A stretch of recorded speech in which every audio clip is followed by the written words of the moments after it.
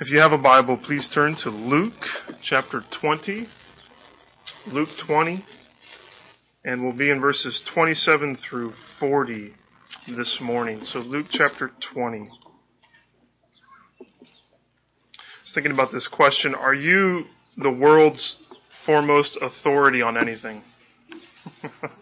Maybe not the world's. Are you, maybe within your circle of friends, are you the authority on a certain subject or topic? Or maybe at work, if anyone has a question about some specific thing, they're going to come to you.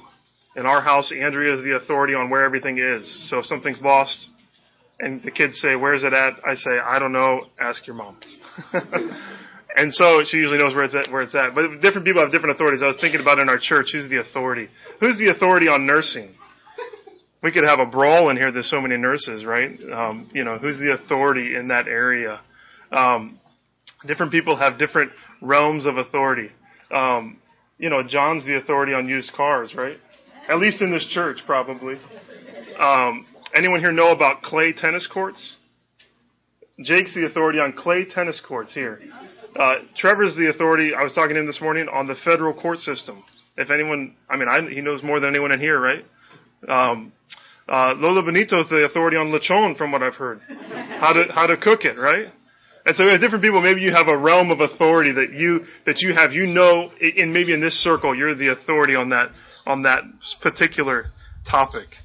Today we're continuing. Remember, we've been thinking about the authority of Jesus and how he comes and he proclaims his authority on all things. And here in this passage, we're going to see just the wisdom of Jesus and the authority of what he understands about the scriptures and what they teach, the way that he uses the Old Testament to make points to answer these objections that people are bringing to him. And we're going to find this, that Jesus is the final authority on the future resurrection. I think that's what Luke is saying. Jesus is the final authority. He's the one that can speak with the most pure authority on the final coming resurrection. And since life after death is something we all need to think about, then we need to hear from Jesus, who is the final authority. And where else would you want to go to find out about life after death? You want to go to the universe's foremost authority on the final resurrection, Jesus. And Jesus is going to teach us some wonderful truths about that future resurrection. And so I want to jump right into the passage. Before we do, just think about last week we watched as spies came from the religious leaders. And what were they trying to do? They were trying to trap Jesus in a question. And their question had to do with paying taxes to Caesar. Well, this week a new group shows up. First time in the book of Luke, and it's the Sadducees. And they are trying to undercut the authority of Jesus with a different question. And this question is about the future resurrection. We're actually going to see then next week, if you look ahead in verses 41 through 45, that Jesus has a question for everyone. They've been asking him questions, and now Jesus in turn is going to ask them one. But let's look at this passage, Luke 20, and I want to start reading in verse 27.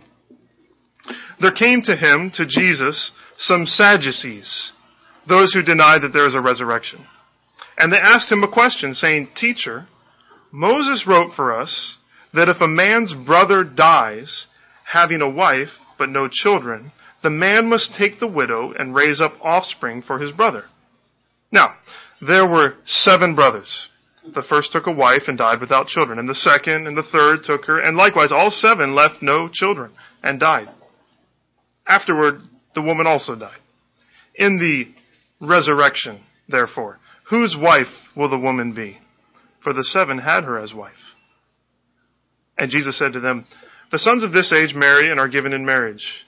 But those who are considered worthy to attain to that age and to the resurrection from the dead neither marry nor are given in marriage, for they cannot die anymore, because they are equal to angels and are sons of God, being sons of the resurrection. But that the dead are raised, even Moses showed in the passage about the bush, where he calls the Lord the God of Abraham and the God of Isaac and the God of Jacob. Now, he is not God of the dead, but of the living, for all live to him." Then some of the scribes answered, "Teacher, you have spoken well." For they no longer dared to ask him any question. So back right there in verse 27, we find that some Sadducees came to Jesus, and they are described by Luke as being those who deny that there is a resurrection. not real big on puns, but I think it's required that you say that's why they're so sad, you see. I didn't want to say it, but I had to. But that's what they deny the resurrection. So by resurrection here, though, we're not talking about like Lazarus' resurrection or the resurrection of Jesus, which obviously hadn't happened yet, so they couldn't deny that. But we're talking about the future resurrection. We're talking about the afterlife, the fact that after death there is something else. So the Sadducees denied that there was anything after this life, that when you die, that's it. Their favorite song was John Lennon's song, Imagine. You remember that? Where he says, imagine there is no heaven. It's easy if you try. No hell below us, above us, only sky. Imagine all the people living for today. That's the Sadducees. That's their favorite song. In Acts 23:8, we're told further that they didn't not just believe in the resurrection, they also didn't believe in angels, and they didn't believe in spirits. This was unlike the Pharisees and unlike most of the other Jewish believers in that day that believed in all of those things. So the Sadducees are materialists. They believe in what is here and now, and they deny anything beyond this present physical existence. Part of that was because most people say they held solely to the Torah, to the first 5 books of the Old Testament. That's what they said was the final authority. And in those writings of Moses, they didn't see any reference to a future resurrection, so they rejected the thought of it. Now, a part of the other reason may be that they were culturally and religiously elite in that day. They were in close ties with the Romans, and they received a lot of benefits from Rome's rule. And so, in part, their denial of the resurrection is tied to this fact that life's pretty good. When things are going pretty well, people don't really see the need for believing in some sort of afterlife. They were comfortable. And they also didn't like Jesus talking about the future because it was upsetting the present rule of Rome, which, again, they were very comfortable under. That's how some people are in our day, isn't it? Maybe your relatives or your coworkers or some celebrity you've heard talk. They're living for today because today is all that they believe that there is. And that's very easy for people who have it pretty well on earth. That things are going pretty well, and so I don't need to think about an afterlife because I'm pretty happy right now. And we can start thinking that way too. Even if we're Christian, maybe you're not a Christian and you don't believe there's an afterlife. Well, let's go to Jesus and see what his authoritative word on that is. But even we who are Christians sometimes live as if there is no afterlife. That we live for the present. We don't deny the resurrection of the dead in our statement of faith, but we might deny it with how we live our lives. Well, the Sadducees, they come to Jesus and they ask him a question. It's a question that's rooted in the Old Testament law, and they choose this law. It's the law of called the Levirate marriage. It's described in Deuteronomy 25, 5 through 10. Let me just read what it says there so you get a feel for it. This is straight from the law. If brothers dwell together and one of them dies and has no son, the wife of the dead man shall not be married outside the family to a stranger. Her husband's brother shall go into her and take her as his wife and perform the duty of a husband's brother to her. And the first son whom she bears shall succeed to the name of his dead brother. This is the reason, that his name may not be blotted out of Israel. And if the man, this is the brother, does not wish to take his brother's wife, then his brother's wife shall go up to the gate to the elder and say, my husband's brother refuses to perpetuate his brother's name in Israel. He will not perform the duty of a husband's brother to me. Then the elders of his city shall call him and speak to him, and if he persists, saying, I do not wish to take her, then his brother's wife shall go up to him in the presence of the elders and pull his sandal off his foot and spit in his face. And she shall answer and say, so shall it be done to the man who does not build up his brother's house. And the name of his house shall be called in Israel, the house of him who had his sandal pulled off. Now you don't want to be called the house of the man who had his sandal pulled off. That's a bad thing. You don't want to be that. Now we find a positive example of this in the story of Ruth. In Ruth chapter 4 with Boaz, who is the kinsman redeemer. In Genesis 38, you can look there, we find a negative example of one of Judah's sons named Onan, and you can read that. So this is something that was taught in the Old Testament. However, in Jesus' day, it really wasn't practiced very widely. That's not to say that it shouldn't have been, but simply to say that this question is purely academic.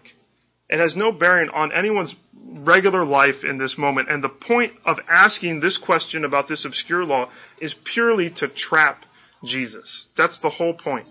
It's an academic question intended to make Jesus and anyone else who believes in the resurrection look like fools. So they come up, based on this law, with an extreme scenario. Not impossible, but highly unlikely. And it's the tale of One Bride for Seven Brothers. Maybe you know the movie that's sort of loosely based on that. So there's 7 brothers. We'll give them names. They'll call them, Adam, Benjamin, Caleb, Daniel, Ephraim, Frank, and Gideon. That's a joke for some people. So Adam marries a young girl, and they don't have children, and he dies. And so Benjamin marries Adam's widow, and they have no children. And so it goes all the way down the line, and they all marry this woman, and no one has any children. And then the woman dies. So the question of the Sadducees is that when these 7 brothers are resurrected, and this one wife is resurrected, what are they going to do? Whose wife is she? The assumption is that if one of them would have had a son or a daughter by this wife, then the wife would be joined to that one. But since none of them did, they don't know what to do. So the hope is that they're going to show how incompatible the law of Moses is with a belief in the resurrection, and therefore make Jesus and show the absurdity of some sort of future resurrection. So you can kind of hear them laughing. They're asking this question, and they say, it says there, they say, in the resurrection, therefore, whose wife will this woman be? And they're kind of snickering. They're laughing. They're giving high fives to each other. We got him trapped now. He has no idea how he's going to answer this. So again, we ask, what's Jesus going to do? Is he going to deny the law of Moses? Is he going to deny a future resurrection? Is he going to cop out and just say, well, I don't really know? Or is he going to answer authoritatively their question? Is he going to use the Scriptures and who he is as the Word of God to say, this is what is true about the future resurrection? We see Jesus' great wisdom, and just to watch how he masterfully uses Scripture and his own knowledge given to him by God as God to tell them what the answer to this question is. And he can speak with certainty about the things that are going to come. Unlike you and I don't fully know everything that's coming, but Jesus fully knows what the resurrected state will be like. So let me summarize his answer with a few statements. The first one is this. He says, this age and the age to come are distinct and different. This age is what's referred to there in verse 34, the sons of this age. And then in verse 35, but those who are considered worthy to attain to that age. So there's this age and there's that age. There's the present time and there is the future time. There's the time before death and there is the time after death.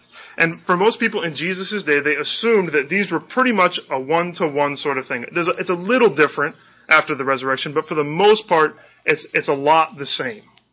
For us, when we think about the future resurrection, the typical understanding is some sort of strange place with clouds and harps, and we're floating as either angels or some sort of disembodied spirit.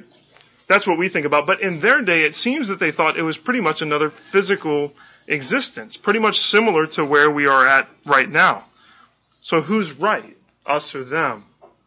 Ultimately, we really don't fully know. We know that we will have resurrected bodies. We know that is our hope. We will have some kind of physical existence. We know that our ultimate home is not heaven, and our ultimate hope is not to be spirits without bodies, but actually to have resurrected bodies and to live in the physical kingdom of God. That is our hope. The details of that, we can work out some of them, and Jesus is going to speak to some of that, but Jesus' point here seems to be that there are shadows right now of what that future life will be like, but it is not a one-to-one correlation. These things are distinct and very different. You and I might assume, if we didn't know any better, that living on Mars would be very similar to living on Earth. I mean, they're both round. They're both planets. They're in the same solar system with the same sun. So we could assume that they've got to be fairly similar because they are very similar. But in actuality, they're vastly different. Now, I'm not saying the eternal state is going to be like living on Mars. I don't think it'll be at all like that. But the idea that they are similar in a sense says we can guess sort of what it will be like, But do we fully know what that age will be like? Jesus is saying this age and that age are distinct and very different. So we can't assume that an argument like the Sadducees are making based on the present condition, the way that things are, that kind of an argument on current realities has any bearing on the legitimacy of a resurrection in that age. Because they are not a one-to-one correlation. And then specifically, Jesus brings out the idea of marriage. So this age and the age to come are distinct and different. And secondly, marriage is for this age, but not for the next. Their whole idea is based on marriage transcending into the next age. And Jesus says authoritatively, marriage is for now, but it is not for then. So Jesus says that their assumption is wrong, so their whole argument against the resurrection doesn't stand. He says that those who enter into the glory of the resurrection, they will not marry, nor will they be given in marriage. Now that's hard, because marriage is such a key component of our present day life. It's a God-ordained institution. It's a gift for right now. We can hardly imagine a world without marriage. How could there be a world without marital love? Without procreation, without the having of children? Mother's Day is rooted, in fact, in marriage in so many ways. But Jesus says that in the age to come, marriage will pass away. And he tells us why in verse 36. So he says in verse 35, they will neither marry nor be given in marriage. Verse 36, for or because they cannot die anymore. That's why. So in some way, the death of death means the ceasing of marriage. Why is that? Let's get to it. We'll get to the reason why in a moment. But to get there, let's think about the purpose of marriage. What is the God-ordained purpose of marriage? First of all, we won't exhaustively say it, but one of the reasons that we see in the Genesis account is for companionship. So God parades all the animals in front of Adam. There's not a helper suitable for him, and so he creates Eve and gives her to Adam as a means of companionship. It's a unique relationship to help Adam walk through life. It's not the only form of companionship that God has given us, but it is a unique one. And along with that companionship, that purpose, God has created marriage to bring enjoyment. So companionship is one purpose, enjoyment is another. Which is true of every gift that God has given us, isn't it? Every gift that God gives is for our joy. And marriage is no exception. It is for our good. Another key purpose of marriage is found in Genesis when God says to Adam and Eve, you need to be fruitful and multiply. And so one of the creation principles of the purpose of marriage is procreation. Having children. Marriage is instituted by God for that purpose. Now, some marriages have children and some do not.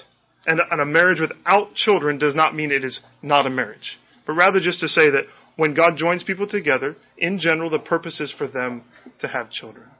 And so, as a general rule, let me say two things just briefly.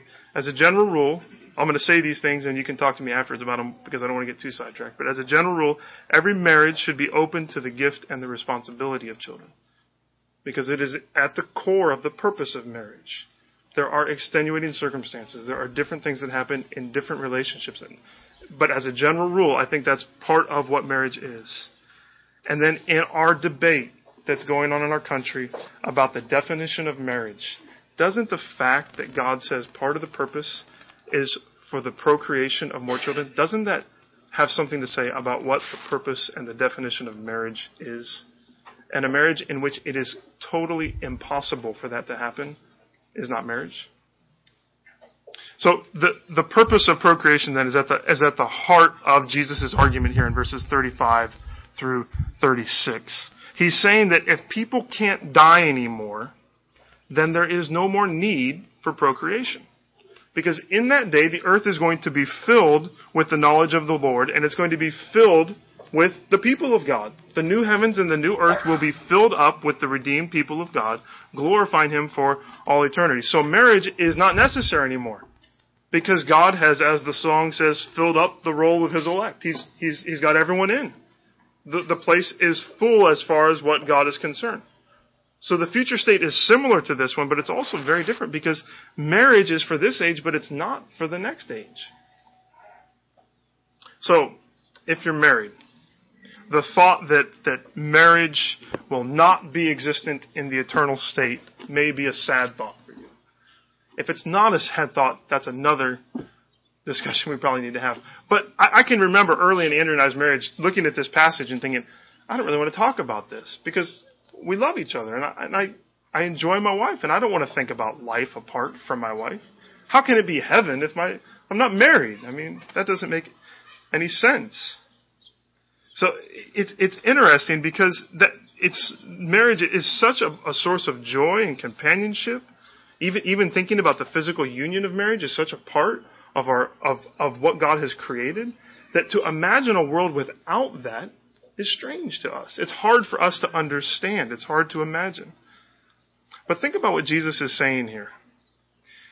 He's saying that we need to realize that in the eternal state, that the gifts that God has given will in fact supersede and surpass even marriage, one of the greatest gifts that He has given. So much so that it won't even be necessary anymore. The companionship of marriage that we enjoy will pale in comparison to our companionship with Christ. And not only that, but with all other people. Think about relationships where there is no sin in you or in them, and the union that we will have with one another as the family of God. The enjoyment of marriage will be nothing compared to what God has in store for us. Will I still know my spouse in a unique way? I think so. But we will also know others apart from that reality of sin. We will be fully loved, and we will love fully. And procreation will no longer be necessary because we never die. I think that's interesting to think about, that there will be no more physical union between men and women. Our culture glorifies physical intimacy, doesn't it? And Jesus is saying it is non-existent in heaven because of the greater joys that will be there. Not because it's sinful, but because it is only a taste of the joy that will be a part of the eternal state. Because what's the great purpose of marriage? Isn't it to show us the union between Christ and His church? And in that, it's to reflect the relationship of Christ and His church, a relationship that we know now, but we will know fully when He returns. And marriage and all of its joys are intended not to be the source of our joy, but are to be a reflection of the greater joy that we can know in Christ and that we will know fully at the resurrection. So, the absence of the companionship and the enjoyment and the intimacy of marriage may seem sad even, but the sadness just shows us that we have no idea of the joys that await us, that there are joys for all of God's people. We think now there are those who are married and know that, and there's those who are not. In heaven, there will be no distinction in that. We will all participate completely in the joy that God has for us.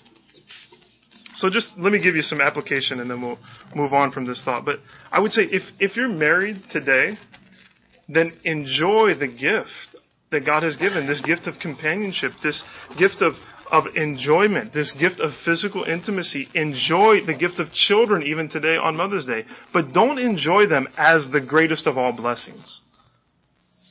Rather, enjoy the blessings of marriage as a reflection of what God is going to give us in the future state. And I think we should pause often, those of us who are married, and when we have joy, to pause and to say, this is great, but it's nothing compared to what we will know when we are with Christ. Of course, there's times when marriage is disappointing, isn't it? When marriage isn't all it's cracked up to be, when family is not as fun as we want it to be.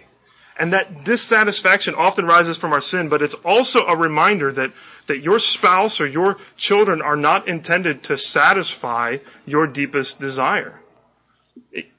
That in fact, if we do that, if I get upset at my wife because she is not making me fully happy, I'm turning her into an idol.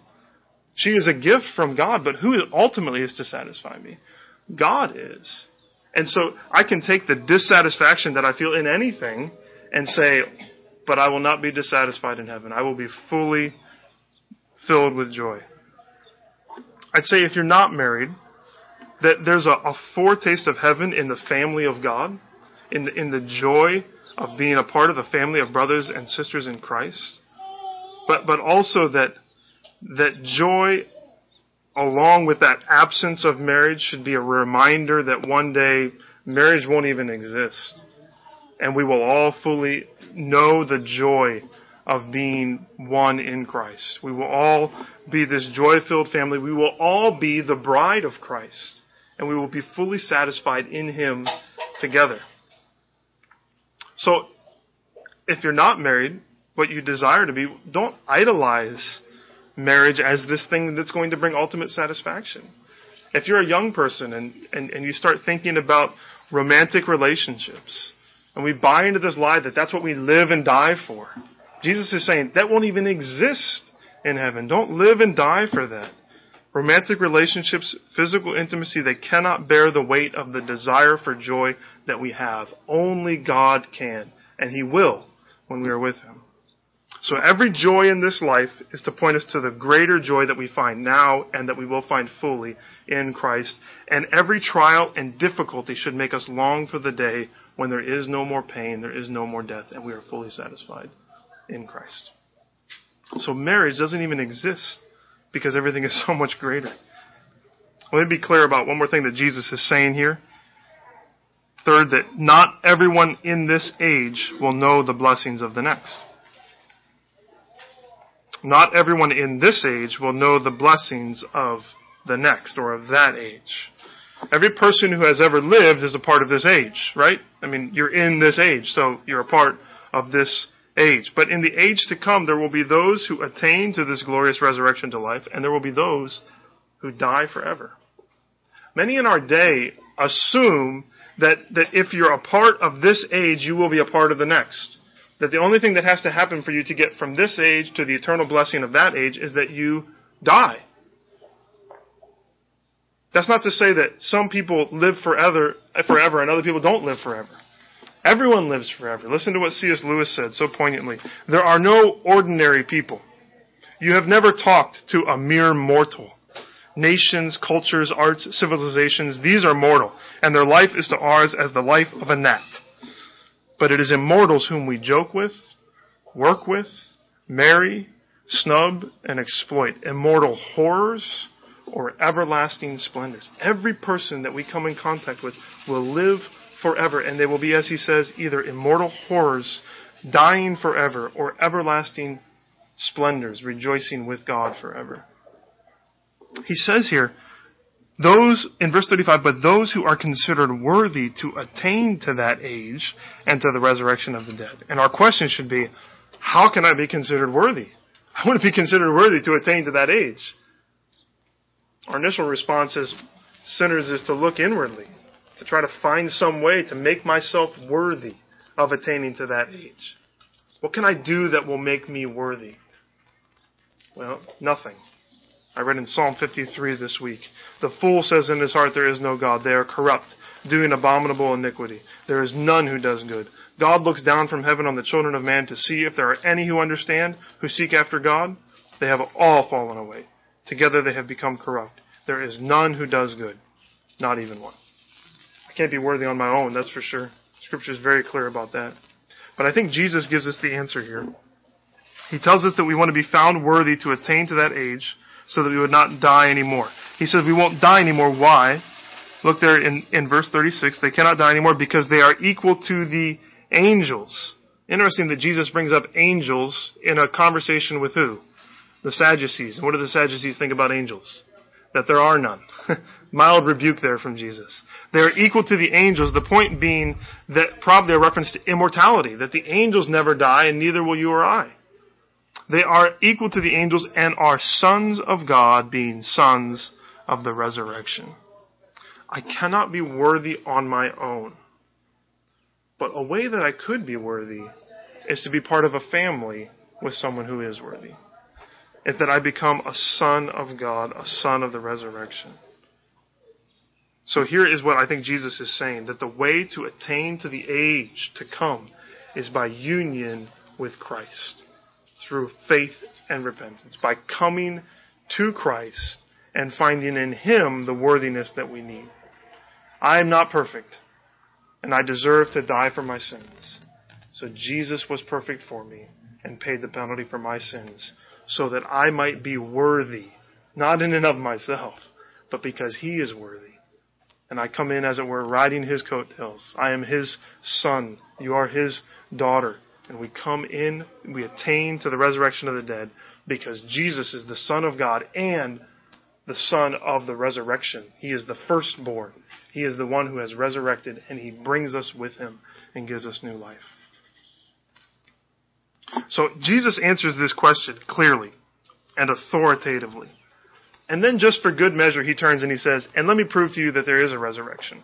So He dismisses their question, then He says, let me show you that there is a resurrection. So very quickly, He turns to the future resurrection of the dead, verse 37. But that the dead are raised, even Moses showed that. Now He could have said, that the dead are raised, even Job shows that. Job says this in Job 19:25 through 26, for I know that my Redeemer lives, and at the last He will stand upon the earth. And after my skin has been thus destroyed, yet in my flesh I shall see God. Isn't that great? He could have quoted Daniel. Daniel 12:1 and 2. Daniel speaking about the last days, and he says, at that time shall arise Michael, the great prince, who has charge of your people. And there shall be a time of trouble such as has never been since there was a nation till that time. But at that time your people shall be delivered, everyone whose name shall be found written in the book. And many of those who sleep in the dust of the earth shall awake, some to everlasting life, and some to shame and everlasting contempt. Daniel speaks of the resurrection. King David speaks of the resurrection in Psalm 16. Therefore my heart is glad, and my whole being rejoices. My flesh also dwells securely, for you will not abandon my soul to Sheol, or let your Holy One see corruption. But where does Jesus go? He goes to Exodus. They came to Him speaking about Moses, and so He comes to them speaking about Moses, because that's who they believed. And He says, even Moses said there's a resurrection. Can you imagine what that would be like to a Sadducee? I mean, that's a twist of the knife, as it were. I mean, He's just shot them down, and now He says, even Moses says there's a resurrection. And what does He say? He says, there in verse 37, even Moses showed in the passage about the bush. He couldn't say Exodus 3 because there was no Exodus 3 at that point. But in the passage about the bush where He calls the Lord the God of Abraham and the God of Isaac and the God of Jacob. Now He is not God of the dead, but of the living, for all live to Him. He points out that God reveals Himself as the God currently of Abraham, Isaac, and Jacob. And of course, when God is speaking to Moses, these guys are long gone. They have passed on. They are dead. But God is saying that these patriarchs, long dead, that He is still presently their God. Even though they are physically dead, they are alive to God. It says there, for all live to Him. Or another way to say it is, for to Him all are alive. I love that. To God all are alive. Death is the end for no one. God is so much so the God of the living that in fact it is bound up in the name that He calls Himself by. He says, I am the God of Abraham, Isaac, and Jacob. And that idea of present reality, of future resurrection, is bound up in the very name that God calls Himself by. If we are in Christ, then this is a wonderful thing to know, isn't it? Death is not the end for us. Death, of all things, you think could separate us from God, but it cannot. Not even death can separate us from God, because to God all are alive. And if we have faith in Christ, in Jesus, our resurrected Savior, then He will take us when we die to our Father's house. And we will know all the joys of the kingdom for all eternity. Death cannot separate you from God if you are in Christ. For to Him all are alive. And all who have gone before us, isn't this encouraging, are alive. He is the God of Abraham, the God of Isaac, the God of Jacob, and the God of everyone else who has died in Him. And we are to be comforted by that. You can say that that is God's name. That God is the God of that person. And they are still alive in Him. And if God is your God through Christ, you can say God is the God of Andy. And He will always be. And death will never separate me from God if I am in Christ. We have a lot to rejoice in, to think about this future resurrection, to think about the eternal state. And we don't understand all of it, do we? I mean, there's shadows, but it is distinct. And it is different, but we know it will be greater than even what we know now. And I think part of Luke's main point, again, is this authority of Jesus. Jesus is revealing his wisdom in contrast to the foolishness of men and women. And Jesus speaks with authority on the Word of God, and he speaks authoritatively as the Word of God. I will tell you what the resurrection will be like, because I am God. You cannot stump me on this. I've got it down. And so in verse 39, what do they say? Then some of the scribes answered, Teacher, you have spoken well. Now the scribes, it doesn't say the Sadducees said that. The scribes said it. Why? Because they believed in the resurrection. And even the scribes who were trying to trap him had to say, that was good teaching. They took a step back and said, wow, this guy knows what the Word says, and he speaks with authority, unlike us. And then it says they no longer dared to ask him any questions. We said last week, questions are good. We shouldn't be afraid of asking God hard questions. That's God can handle that.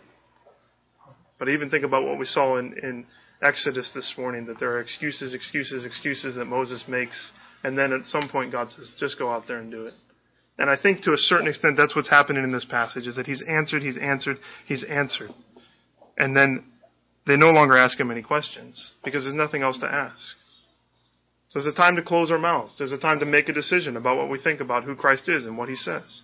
There's a time to say that Jesus has answered every question that we have authoritatively. He's done it through his life. He's done it through his teaching. He's done it through his death. He's done it through his resurrection. He's done it through his ascension. He's done it in the sending of the Spirit. He's done it in the giving of the Word of God. So we can come up to him and we can hear what he has to say authoritatively. And we can close our mouths and walk away. Or we can say what Peter said, right? We can close our mouths and say, where else are we going to go, Jesus? You have the words of what?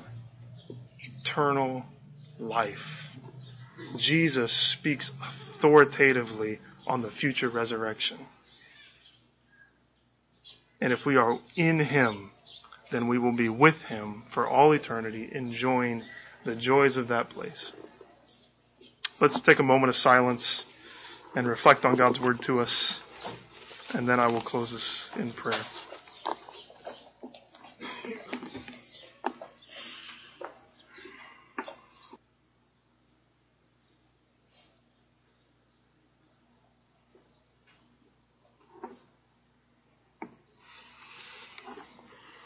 Jesus, we worship you this morning. We worship you as the Word of God, as the great and final prophet, Lord. We worship you as the one who speaks authoritatively into our lives. Would you speak authoritatively on this future resurrection? And even thinking about the fact that your blood speaks authoritatively on our behalf. It pleads for us before your throne. Even now as we are praying, God, your blood is saying that we are worthy to be accepted, not because of any good we've done, but because of what Christ has done. And you are speaking even on our behalf right now. Lord, thank you for the authoritative word and life of Jesus. And thank you for this word of encouragement, this hope of future resurrection. Lord, I pray if there is anyone here who is lost, who if they died would not be resurrected to life eternal, but would die forever. Lord, I pray that they would repent and put their faith in Christ. And Lord, for those of us who are in you, let us live with hope. Let us enjoy all the good gifts that you have given us. But let all the good gifts that even we enjoy today, let them point us to Christ and to that future resurrection when all of this earth will pale in comparison to the joys that we will know. Lord, thank you for the truth that after our skin is destroyed, we will see you. I pray this in Jesus' name. Amen.